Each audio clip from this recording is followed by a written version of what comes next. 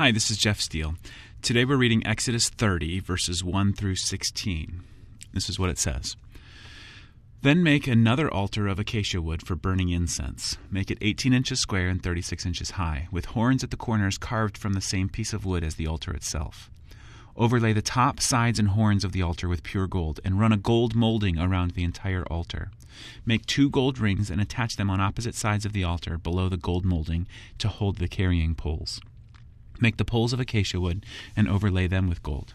Place the incense altar just outside the inner curtain that shields the Ark of the Covenant, in front of the Ark's cover, the place of atonement. That covers the tablets inscribed with the terms of the covenant. I will meet with you there. Every morning, when Aaron maintains the lamps, he must burn fragrant incense on the altar. And each evening, when he lights the lamps, he must again burn incense in the Lord's presence. This must be done from generation to generation.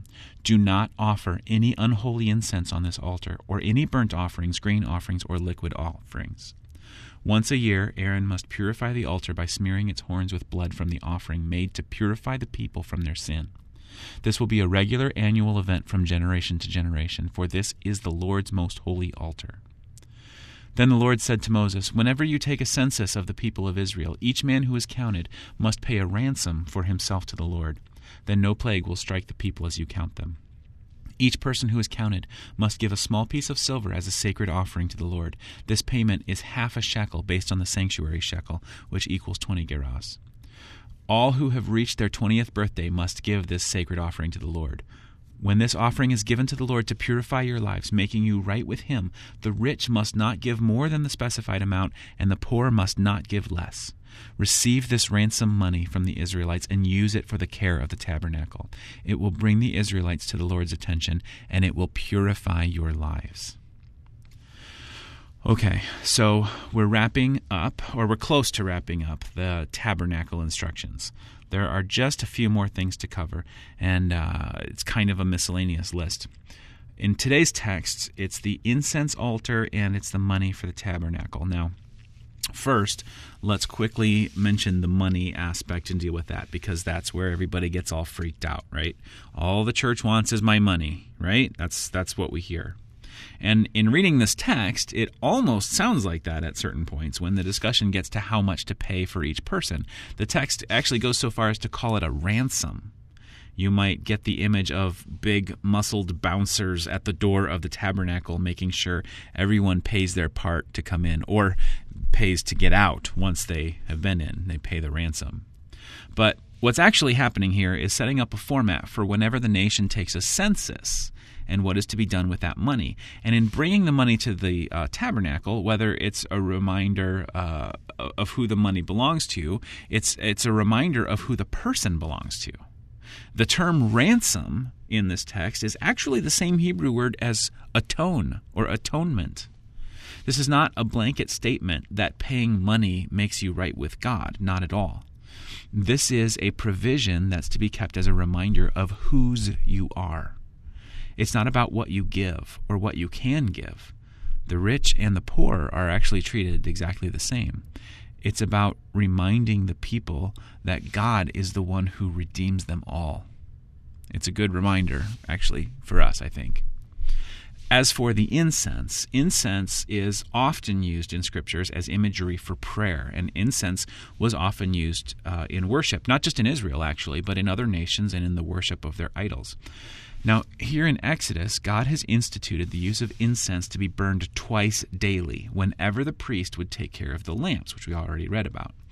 And throughout Exodus, that is how we will see the incense being used. Now, Israel actually gets into a little trouble later in the text in Leviticus when someone starts using incense that God has not prescribed. Remember, he's very, very specific about every single detail of the tabernacle. So when people start going outside God's prescription for how to deal with things like incense, he has to send a strong message, and the priests actually died. Now, much later in the Old Testament, we will find incense being used not just in the tabernacle or later in the temple as it's prescribed, but the people will use incense actually in the worship of false gods. In fact, Solomon, who was the king who would actually even build the temple, and the temple is what replaces the tabernacle. Solomon had many wives, and many of them were foreign wives, and he built altars for them so that they could burn incense to their own gods. Before long, we see that Israel is actually overrun with false gods and idols, and the people are burning incense to them instead of God, and the temple gets neglected. The lamps get snuffed out. The incense is no longer burned there, and before long, the nation itself fell, and the people were carried away into exile. Picture the incense as the smoke that's rising from the incense altar. Because as long as that smoke is still rising, we know that things are generally okay with the people. It's kind of a symbol of a people who are seeking God. But if that smoke goes out, it's because someone hasn't done their duty, or because the people don't care about maintaining the incense altar anymore. And eventually that's what happened.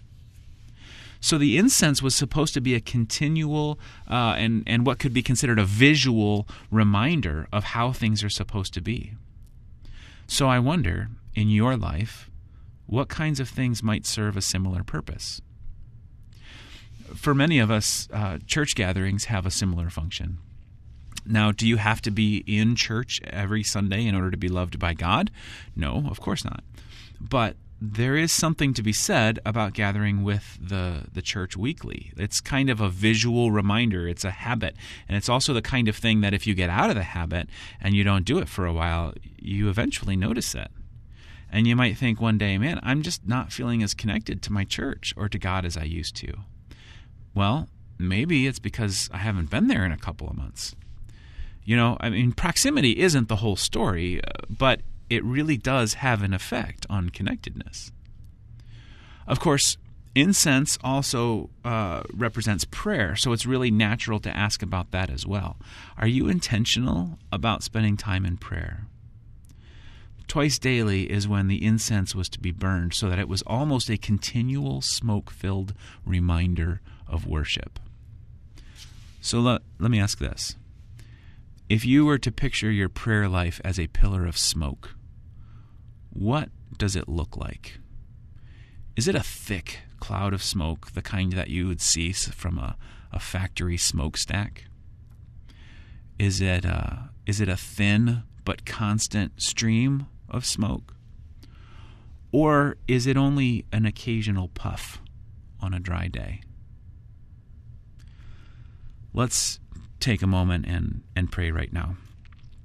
God, I want to come to you more often.